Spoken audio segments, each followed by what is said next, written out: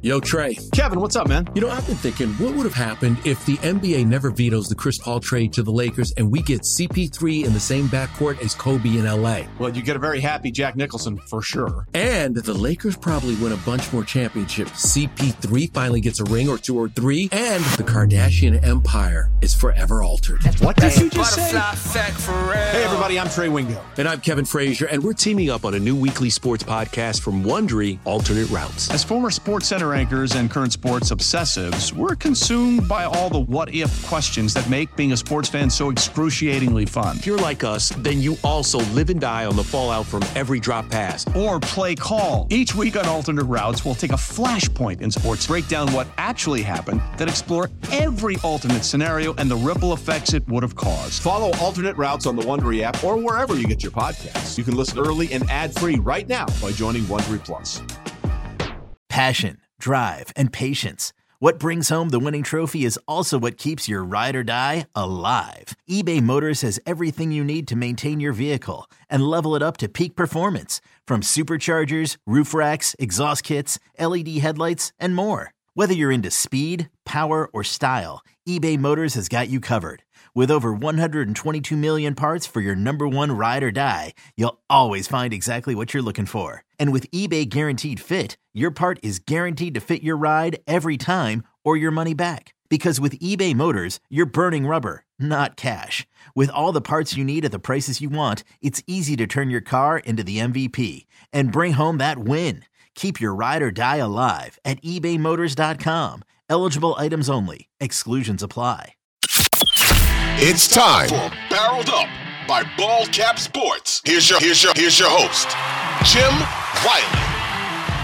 Welcome to the Barreled Up podcast. Everybody, thank you for joining. We have a really fun podcast today that I am excited about. Two guests are very high profile in the MLB community on YouTube, on social media. So I'm excited to dig into baseball and chop it up with them.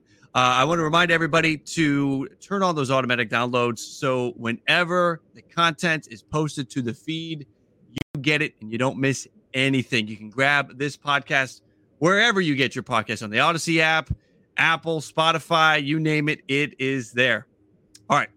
Without further ado, I would like to welcome in Bailey from Foolish Baseball. And I would like to welcome in Mike from Stark Raving Sports. Gentlemen, how are you? I'll start. I'm doing very well. I think it's very kind of you to consider us high profile. I think I'm probably medium profile at best. I also do want to point out, I like how at the bottom there it says Foolish Baseball and Stark Raving Sports Join. That means you're speaking for a lot of people right now, Mike. So I'm really excited to see what you bring to the podcast here. Mm-hmm. It's kind of a one-man show at the moment. Let's hear it. Also very glad to be here. Thank you very much for having us, Jim. Looking forward to, talking some shop and talking some ball. Always a pleasure to do that. Now, the last time we were all together, you guys were participating in a baseball game against the Sock Puppets down in Burlington. I was assisting with broadcast. How would you assess the performance that day? It's been a couple months, but I feel like I saw how the game went in Portland, and I think the North Carolina crew held it together pretty solid. Let me just say, having been to both of those, I think that I can be like a human measuring stick for how we did. Yeah. Year one, we had no hits in the Sock Puppets game, and we gave up 13 runs in 3 innings. This year, I think we gave up 13 runs in 5 innings, which is automatically, pitching and defense improvement. Mm-hmm. And we had 3 hits and a real run, which I'm never going to shut up about ever, considering that we are just, Joe Schmo, and we went into Division I talent and left with something to write home about. So I think about that experience practically every day still, if I'm being transparent with you guys, just because, think about it in a vacuum, what we did. We went out there and played impersonated baseball players with real baseball players and, put up a better showing than some real teams do in games, comparatively speaking. So I actually did a little research on it just the other day because I was curious. The Sock Puppets, they lost in the championship game, so they had a pretty strong team again this year. I think they were the defending champs coming into this season. But yeah, I mean, as someone, I mean, Mike might feel like he's not a real baseball player, but as someone who has a career 25% contact rate in Appalachian League play, I could say, we tried our best, and I do want to shout out Cole, good game bro, for being both the MVP on the field in terms of helping us manufacture our real run, and then also for his production quality skills, because he's responsible for the video that's on the Momentum channel now. And I think it's just past 1 million views and has, all of us participating in this game. Yeah, he stepped up. That was a big game. There were some big moments there for Cole, no doubt about it. So let's get into taking several steps back a little bit. Again, you two are very well known in the YouTube community, in the YouTube space. I'm curious. I'm sure a lot of people that are listening and watching are curious about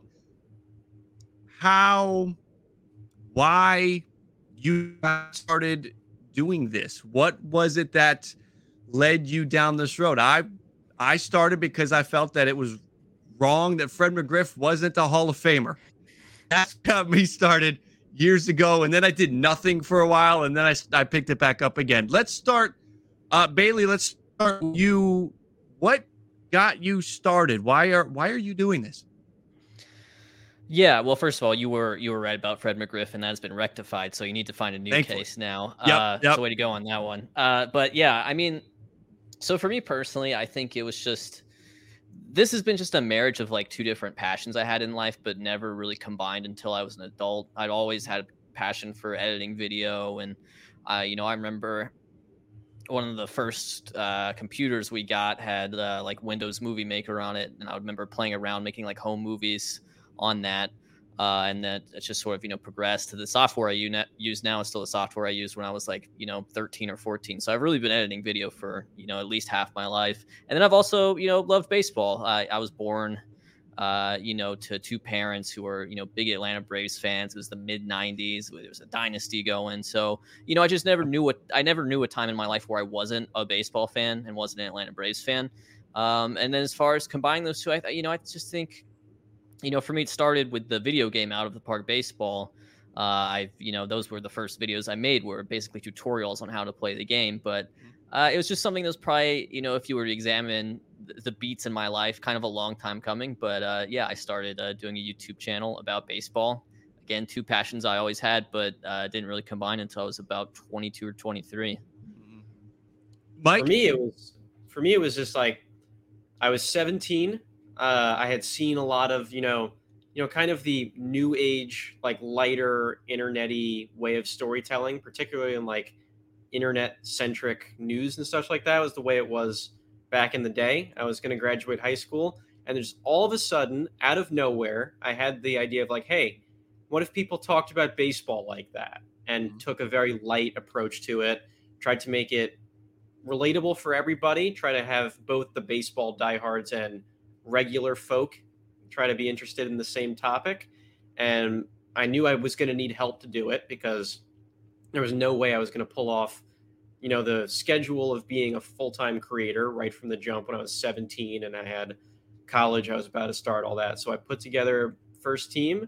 Fast forward over 6 years later, it is now a fully fledged content group, business, company, all the words you want to use. The big boy ones, the small boy ones, everything still applies.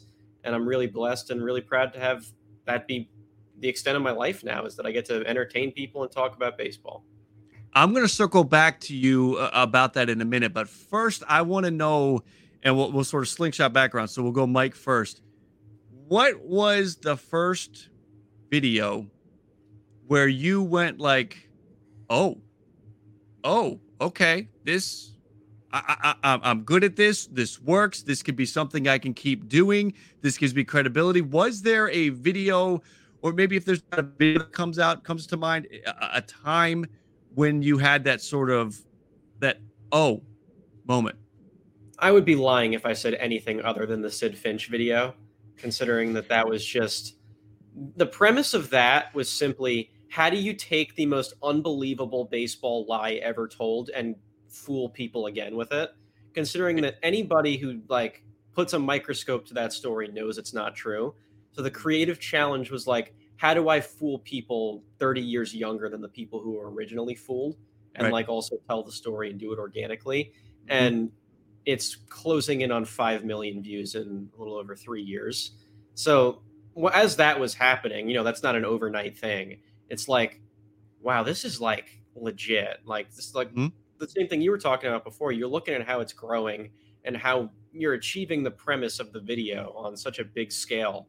And, by my standards today, that is not a very well-made video at all. I've come a long way in developing the content since then, but I'm still really proud of what I was able to achieve, the scale it had, and, legitimizing that kind of stuff was possible for me at the time. There's something about seeing that those first spikes on your YouTube algorithm when you're watching that like minute to minute or 48 hours and you see that jump. There's such a gratifying feeling to that. Bailey, how about you? Yeah, I mean, it was a pretty clear cut moment for me as well. I'd started with Out of the Park Baseball. I generated probably about 800 subscribers off that. Was getting a few hundred views per video, and I got to a point where I was a little bit bored with that, and so I wanted to try something a little bit different, but still very much in line with what baseball nerds would be interested in. And so I made Baseball Bits, which is sort of the video essay series that I still am known for today, and I think most people probably know me for that. First one came out, got a few hundred views. Second one came out, got a few hundred views. Third one was about Justin Verlander, and that was the one that took off. And I remember I was working as the weekend manager at a homeless shelter at the time in my hometown, was doing that part-time. So I would go in for the weekend, hang out with a bunch of homeless people, make sure they had like dinner taken care of, make sure they were doing their chores, all things like that. And by the time I left, it was the day after I'd uploaded, but I had a video with 100,000 views. And I was just like, this is unbelievable, And I remember going home and telling my parents, like, I made something and 100,000 people watched it, and a few days after that, Justin Verlander tweeted about it, which was a pretty incredible moment. And from there, everything started to snowball pretty quickly. My channel got monetized not long after that. Soon the paycheck became greater than what I was making at the homeless shelter. And even though that's not necessarily the video that took me full time, it definitely sent me on the path to where I am today. So I'm very thankful for that one. And like Mike, I can relate a little bit. It is definitely amateurish by my standards, but I'll always have a soft spot in my heart. Right. You both do this full time.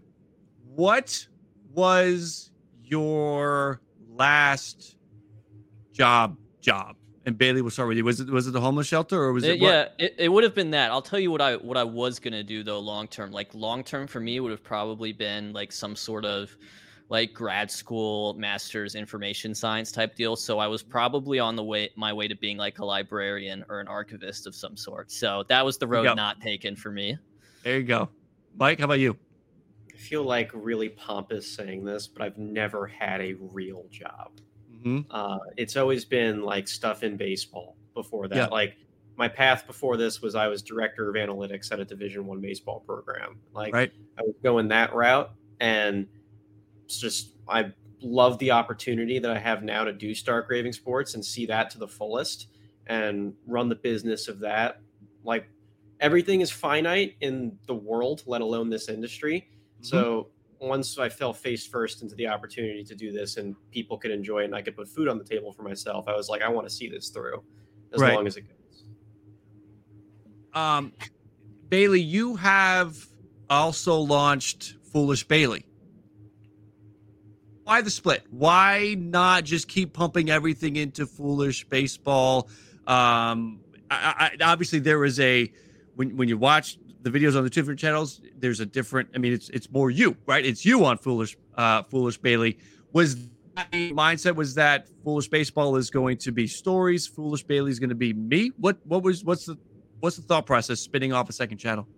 I think that's a great way of putting it. And I had on my Foolish Baseball channel, I had a spring training trip I did. It was in 2020, right before the COVID and then the season delay and all that.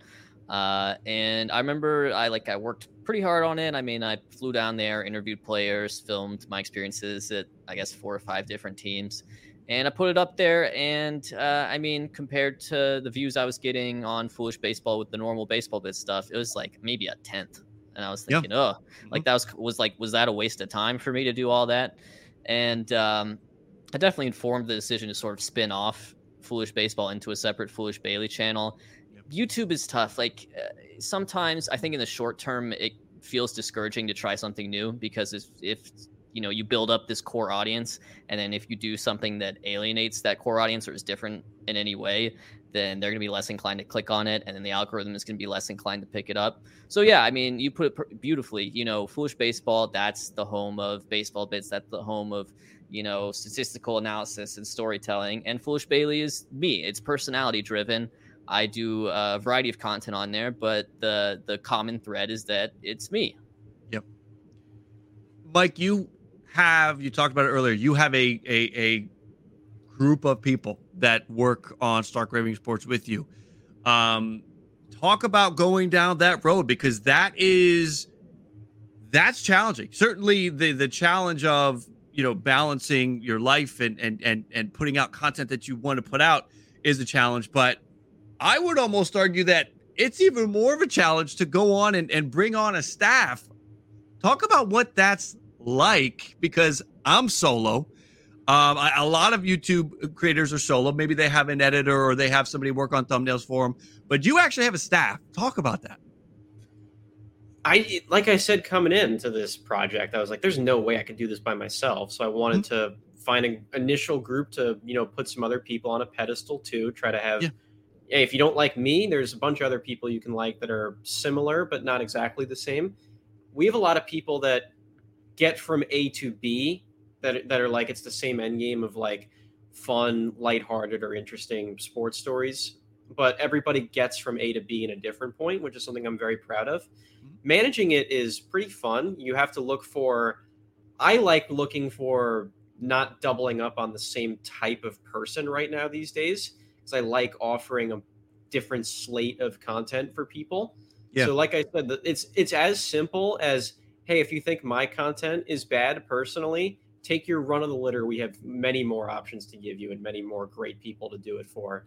Because business school also taught me one great thing: know your limitations. You have core competencies. I have things that I'm good at. There are people on the squad that maybe don't have the same strengths. There are people on the squad that have strengths that I don't have. So having that all come together and come to be a cohesive unit is something I am really proud of. And thank you for asking that, because I'm never going to pass up an opportunity to speak on how well the team does, not just me. Very creative people over there working for you. I know you've got a good staff over there. We're kind of doing this origin story. I got one more question on it. Diaz, where do they come from? Is it just you're watching the game and that just hits you? Run with it? Do you have ideas that come to you randomly in the night and you write them down and you've got a long list of ideas that you're just kind of getting through? Mike, do you have meetings with the other guys and talk about what you're going to sort of focus on? Let's start with Mike. We'll sort of slink back around to Bailey. Where do the ideas come from? Is it planned out? You have ideas that you're working on that are 6 months out? What's the idea process like? Presented by T-Mobile, the official wireless partner of Odyssey Sports. With an awesome network and great savings, there's never been a better time to join T-Mobile. Visit your neighborhood store to make the switch today. Funny that you mentioned, the late night bed type thoughts things, because that's how the channel itself started, was one of those. For me, I know if I like an idea in about 2 seconds flat, because then the gears will start turning in my head. I connect it to other things, think of joke ideas already, that kind of stuff. Like, it's almost immediately after I just think of something randomly or read a story or anything, or I'm on some guy's baseball reference page. I'm like, hey, that guy was cool. I want to talk about him. Yeah. Personal experiences, all that. As for your question about how everybody else gets their ideas, I try to make it very individualized with each person. I don't think it necessitates like the boardroom type meeting setting, something that like Tim Robinson would make fun of on I Think You Should Leave.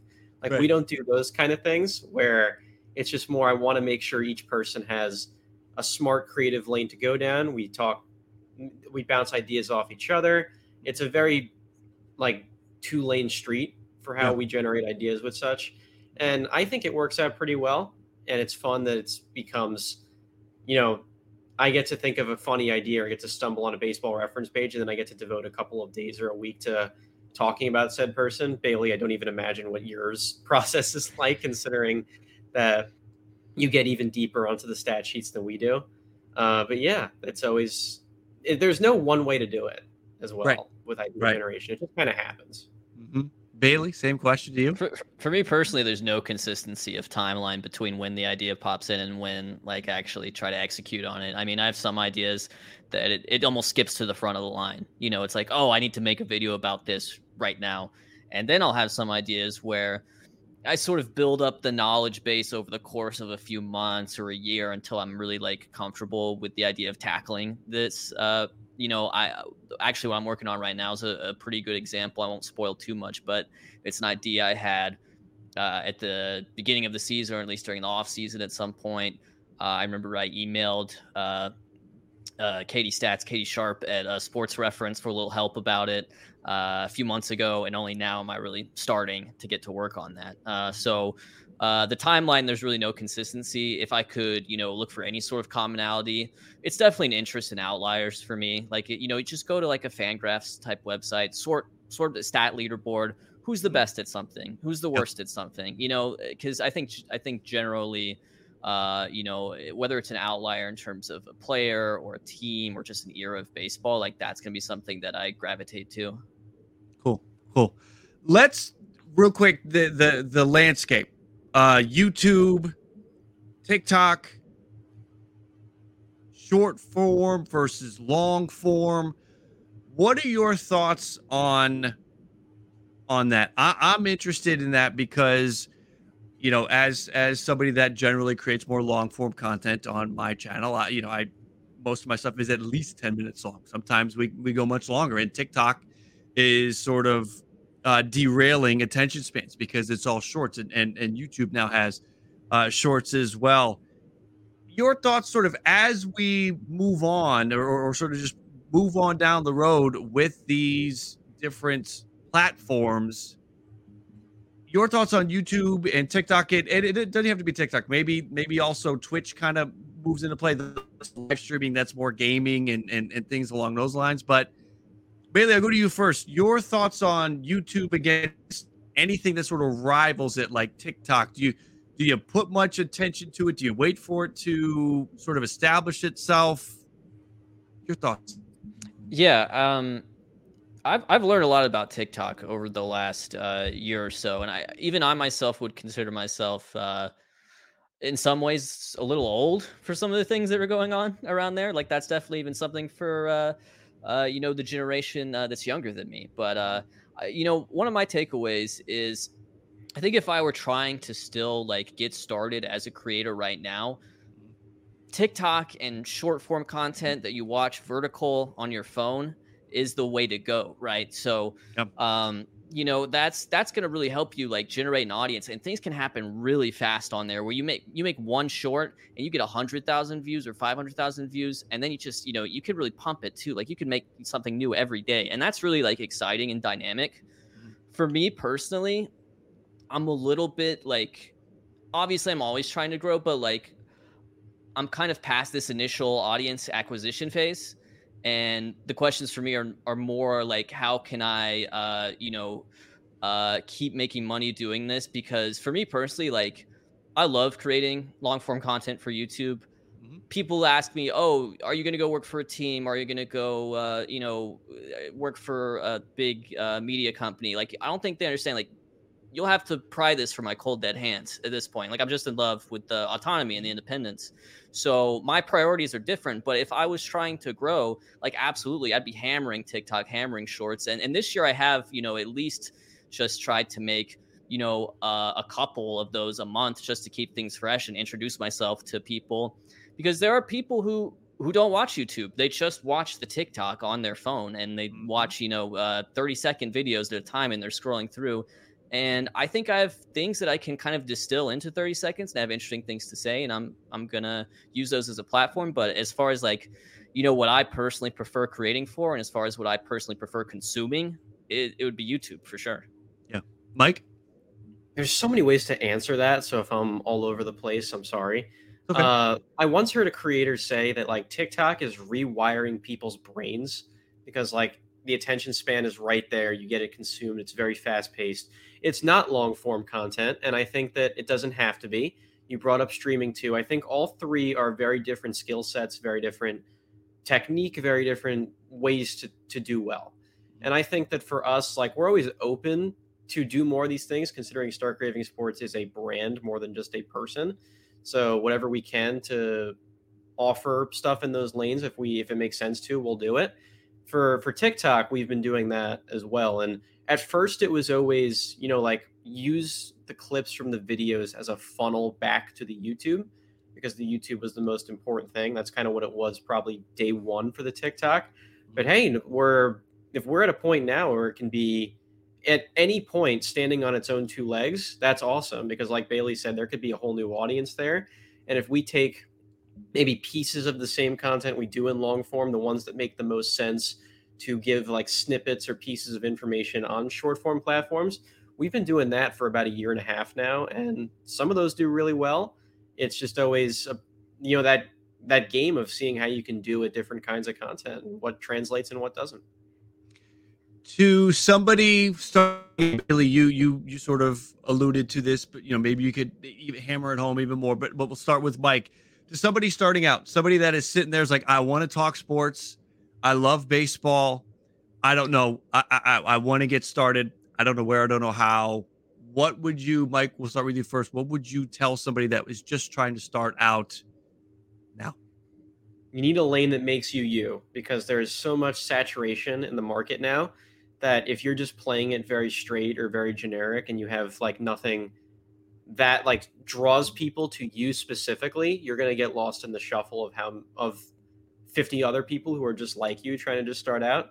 So if you have maybe outside influences you combine, that like you fuse different inspirations, you have a very outgoing personality that people are drawn to, you pick different kinds of topics, you go about it in a way that makes you different and you stand out, because that's what's going to draw people to you instead of somebody else. Because the only kind of competition there really is, I don't view this as competition with someone like you or someone like Bailey in the slightest.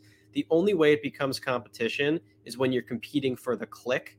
So like if you have everybody's things at the same time, who you go into first kind of thing. Right. It's the only way it becomes competition. So if you're going to have to put yourself in, those shoes, what is the audience's reason to pick you? That's the question you have to answer, I think. Yeah, I've always felt that if somebody else in the space, like Robbie Hyde and I, we are doing very similar things, but we're friends. We collaborate with each other. We pop on each other's channels and streams. If he's doing well, then I'll probably be doing, like, the audience is lifted up when there are other creators in the forum. If they're doing well, that's good, because then you get recommended videos, you get more videos of that subject that will, again, lead people to you, because YouTube is going to say, well, this isn't that same channel, right? It is a similar channel, so you might like this too. So it all lifts us up if we're all doing well. Bailey, your advice to somebody just starting out. Well, I think Mike really nailed it. And the biggest thing is, if you are doing something unique, then there is no competition. I've made videos about Tommy Tevenow and Jordan Lyles this year. I'm not competing against anyone on that. If you, but I think one thing I would definitely point out, which is a positive, and I would just use to like encourage people, compared to a lot of other, you could call them categories or niches in the content creation scene, there's a pretty low barrier of entry on this one, especially with regards to the tech. Like I see you right now, Jim, you're on a Blue Yeti or something like that. I'm on a Shure microphone, but when I started, I was on like a $30 microphone. I'm still on this like $50 Logitech webcam. some of these like niches, I think the tech category probably stands out the most. There's like a real arms race there in terms of the production values, and maybe that'll come to the sports YouTube scene. But honestly, the sports YouTube scene compared to a lot of others is still very much in its infancy. And so, if you're trying to get in now, maybe you're not getting it on the ground floor, but there's enough where you don't necessarily have to commit a lot financially to really be competitive, as long as you have something interesting to say. Yeah. I mean, if you think you have something interesting to say, just do it. Jump off the cliff, go, whatever you got to do. I always tell people, I like that you use the word inspiration, Mike, because that's if somebody asks me when I go on a newer YouTuber's channel or somebody that doesn't have a lot of subscribers and they ask me for advice, I always tell them to be inspired and look for inspiration everywhere. And maybe there's something that someone's doing, you could do it different, you could do it better, or it could spin you off in an avenue that you didn't think you were going to go down until you were exposed to what they're doing. Let's talk some baseball. Let's talk specifically 2023 baseball. Let's start on a positive note. Let's start with the best of 2023. Now, it doesn't have to be a specific player, specific team, a moment. It could be rules. It could be whatever you feel as you have enjoyed the most from this season. Again, team, player, new rule, whatever it is. Mike, let's go to you first. What have you enjoyed the most about baseball in 2023? Dude, I'm going to die on the hill that the rule changes rock. All of them. Mm-hmm. Like, I love pitch clock. Do I think that it's perfect? No. I think that the concept of it, you could argue, is the best thing baseball's added in about 50 or 60 years. Mm-hmm. I think that the shift ban is, if you're going to call it a ban, is definitely helpful. Do I think someone like Luis Ariz pushes 400 in June or July without it? No, but of course, Luis Ariz is a freak who's probably hitting 380 this year with or without that. And the stolen base jump is something that's very exciting to people. I wonder if that becomes like, you know how football stats change when it's like 17 games on the schedule? I wonder if it's like, oh, this is the era where just like stolen base stats are just so inflated. Right. Mm-hmm. Like even like relative to even like the 70s or something like that. Yeah. I just think that the brand of baseball we have right now in Major League Baseball is the best it's been in a while, like big picture. And I'm excited to see what that looks like with even more positive tweaks. I think you nailed it. There's the modern era. There's all. I think we'll have whatever. Maybe they'll call it the new rule era, because I don't think this is the end of the rule changes. No, I see at AA they've got the pre-tacked baseball. At AAA they're challenging balls and strikes with just a tap on the helmet, and they're overruling within seconds. So the new rule era, and this is really just the beginning of it in my opinion. And I agree with you on that. I think that has really helped. Bailey, best of the season so far for you? I don't know if parity is the right word, but I think the competitive balance is just a lot better than it was, let's say, pre-2020. We got to the trade deadline this year, and this is, I think, partially because the playoff has expanded, which is something that I was initially against. Like when it went from 8 to 10, I wasn't happy. When it went from 10 to 12, I wasn't happy. And I'm sure, the owners are gonna, lobby to bring it to 14, just because that's more playoff games, more revenue. But right now where it's at, competitively, it's great because you get to the trade deadline and there's more buyers than there are sellers. And I think, we were seeing like a real gap open up in the league between the haves and the have-nots. There weren't a lot of like middling teams, really. You were either great or you were terrible. And I think now you see like a good like spectrum, and you see these teams competing for wild card spots. They're not strong in every area, but they're strong in enough areas that they're interesting. And so that's the aspect of it that I really enjoy. Even the best of the best right now, the best team in the league, the Atlanta Braves, on paper, I don't know if they're better than like the 2019 Astros or the 2017 Dodgers were. Like those teams were so good, but part of it is because the worst teams were so bad. And so I think that's kind of changed up a little bit. And you're just seeing like a good like variety in terms of the quality of the teams right now. I couldn't agree more. I mean, you've got teams that, come into the season, they're trying a little bit harder because they don't have to win as many games to get into the playoffs as they did a couple of seasons ago. And I think you're right. I think we will see more games because even though that first round bye is nice for, getting the number 1 and the number 2 seed and advancing and all that, it doesn't help you out financially if you're an owner and you're trying to get that first round and get an extra round. I think that's probably coming down the road. What about a favorite player? Bailey, we'll start with you. Has there been a favorite player to watch? It's been exciting to watch Ellie De La Cruz come up. Ronald Acuna has been, from the start of the season, he sort of announced early on that this is my season. I'm going to dominate. Has there been a player that you have really enjoyed sort of keeping tabs on or watching? I'm going to say Hassan Kim.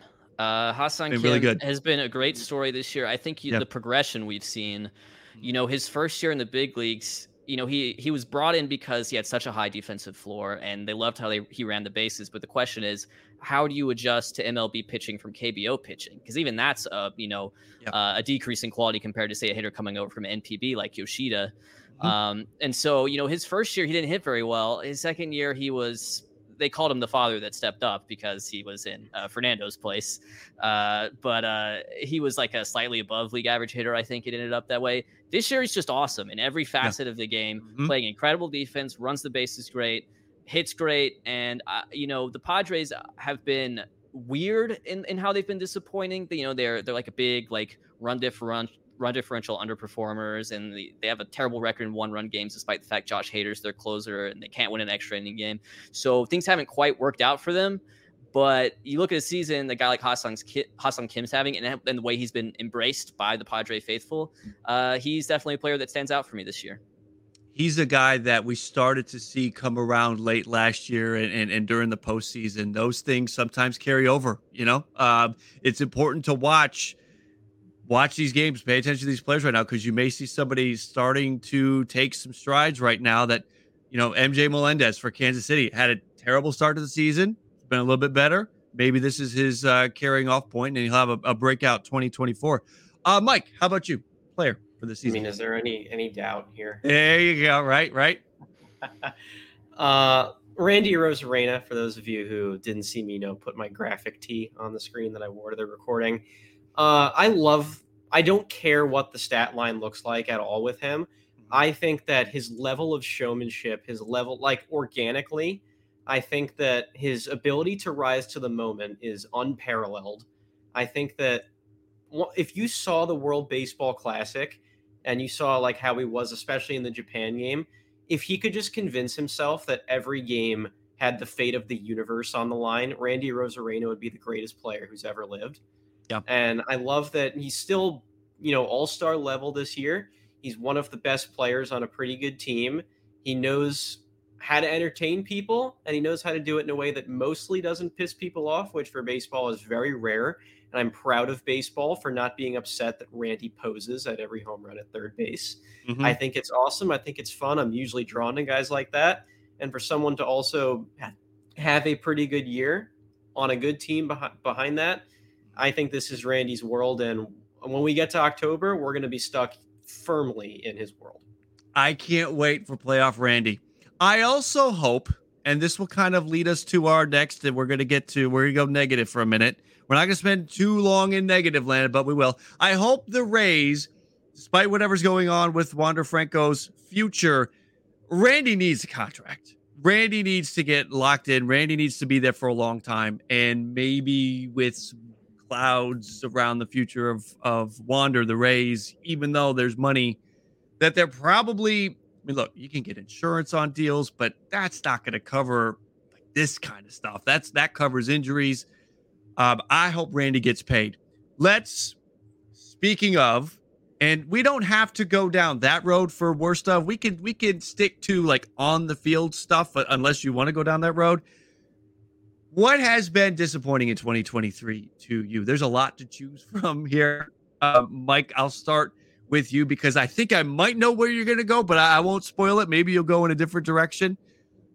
Disappointing part of 2023. What's been most disappointing? I think it's the lack the lack of correlation between spending and winning for a lot of these Mm-hmm. teams. Mm-hmm. Like, you expect me to say the Mets. I think it's way bigger than the Mets. I think it's San True. Diego. Yep. I think it's the Yankees. I think it's like, you could throw Toronto in there, considering they're only the third wild card team and they have a pretty high payroll these days.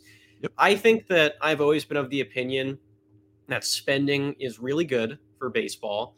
I think that trying is something that every team should do. I disagree with you guys a little bit in that I think the floor is still really low these days in terms of parity, when Oakland and Kansas City are doing nothing but embarrassing their fan bases every single day. Yeah. And I think that the top end of that, if the alternative to, fix the problem is to spend and try and be good, and that is not working for a lot of the teams that are doing, maybe even throw the Angels in there, of these teams that are like really trying hard to make something happen. They're trying to put together big groups that are meant to win, and they're not winning. I think that really disincentivizes trying, and you have a lot of teams, trying to half measure it a little bit because they think they can get away with it. So I don't like where this goes if like none of those teams make the playoffs. I'll say this, the parity comment. There are really only two teams that are completely dead, and not just dead for this year, but dead for next year too. It's Kansas City and Oakland. Colorado is going to convince themselves that their next year is Arizona. The Washington Nationals are going to convince themselves that their next year is Miami's. Pittsburgh's going to do this. Pittsburgh's going to say we're the Reds next year. So I think that the parity element is there really only feels like there's two teams that are dead. Detroit's going to convince themselves that they can make a run at the Central next year. Anybody can make a run at the Central in the American League next year. But you're right about the money thing, and it isn't just the teams; it's the shortstops that we saw this past offseason. Dansby Swanson is maybe going to be the only one that makes the postseason, right? Xander Bogaerts, not so much. We're seeing all the money that was doled out for those shortstops. Carlos Correa is probably going to make the playoffs, but he has not been worth the money. So, yeah, there's the ammunition for the owner that wants to say, I don't need to spend money. Look what happens when you do spend money. Exactly. I hate that. Yeah, that's the worry. I'm with you on that one. I worry about that right along with you. We know we're going to hear that. We're going to hear that in the season, and we're going to hear that in a couple of years when we get to CBA talks. Bailey, how about you? I mean, the worst thing's the Oakland A's. That's just a dark cloud that's been hanging over this entire season. The Royals, to their credit, I mean, they have like interesting young players. They just haven't been able to develop them into a good team yet. What's happened to the Oakland A's is, I mean, it's just so negligent. I just hate it for the fans there. And, I don't necessarily feel like the move to Vegas that's impending is going to even work particularly well for them. There's a lot of hoops they got to jump through to make that happen. And I don't know if that's a place that's ready for MLB team. This is like a really proud organization with like a really rich history, and just, for everyone involved, it's just a huge bummer. And I think, we talk about like, how great baseball is this year and how healthy the league feels. But when you have one franchise that's going through with what they're going through, it just, everything feels kind of incomplete. I agree. You have chance of sell the team. I mean, it is rather embarrassing. It was the what they called it is escaping me. The reverse boycott, right? Where they pretty much sold out the Coliseum, and they were allowed, and it was impressive to see that many people come together and actually execute and pull that off, because sometimes you can hear about that, you can get flyers for that, but then nobody shows up. So good job by Oakland fans to make noise like that. Is there a player that has that sort of stands out to you as disappointing on this 2023 stage? Bailey, we'll start with you. The Texas Rangers are awesome and fun, and Jacob deGrom's not a part of it. And look, I should have chosen like an underperformer and someone who's hurt, but like it's just so hard because, they went out, they splashed the cash on him. They have a great team this year, and yet he would have, really completed it. And, to their credit, they've gotten pitching help at the deadline. Not just Scherzer, but I mean Montgomery had a great start for them a couple days ago. So, but yeah, it really stinks that the best pitcher on the planet can't stay healthy. I agree. I mean, it doesn't have to be a performance thing. Yeah, the injury bug definitely constitutes as disappointing. It's not for the performance, but for the unfortunate nature of it. Mike, how about you? Can I give you an outside the box one? I'm going to give you Miguel Cabrera because 2 home runs this year. He had his second home run the other day, and he looks surprised. That's not what I mean, and it's more than like this is it for Miguel Cabrera, and he's not going to leave on a high note. I think that Albert Pujols leaving the way he did is going to firmly entrench his legacy as like maybe the second best player of his generation, or the best, like depending on what your generation you're going to classify him as. I think that Miguel Cabrera, who probably had an argument when I was 12 or 13 to be the best baseball player I'd ever seen, and he's going to go out maybe having an OPS plus of like 70. And I think that's really sad. And the power's all gone, and it's on a bad team that can't really put anything together. And I think that that's going to confuse people when they look at how it ended for him, that it's almost going to put a bit of a weird, funky cloud over the Triple Crown and being one of the best right-handed hitters there's ever been. I say this though, it reminds me of going back to the pre-steroid era, when you saw when most of the times that's how you saw players go out. They kind of went out, they hobbled off into the sunset. They didn't ride off into the sunset. Albert Pujols rode off into the sunset. It was fantastic, and Miguel Cabrera is kind of following that older, way of it, where he's obviously not the same player he was. And this, in my mind, it makes me appreciate what he was for so long, because now this is where it's at. It's over. It is sad and it is disappointing. Adam Wainwright too. Now that you bring up some of that stuff, I feel really bad that he's not gonna. He's trying to make pushes to some of the big, counting stats, and he might not get there this year. Which if you walked in before the season, you would have bet the farm that he would have hit some of these metrics. But the year he's having, I feel really bad for how he's going out. I mean, maybe he runs it back next year, but that's still pretty sad to think about. It'd be interesting to see what his Hall of Fame candidacy is when we get there. It would have mattered, but for him, Yachty, and Albert to all be on the ballot the same year, the first time, I kind of wonder if maybe he would have picked up a couple extra votes, because it's all subjective, right? The voting is subjective. They could have said, well, he was close enough, and it would be an amazing moment for the Hall to have all three of these guys go in together. That I could have seen that. Let's do some playoff predictions. This doesn't have to be a World Series prediction. It can be if you want it to be, but it could be a pennant race prediction, a team that's maybe in a playoff spot that you think is going to fall out of it, or vice versa, is out on the outside looking in, you think will make it.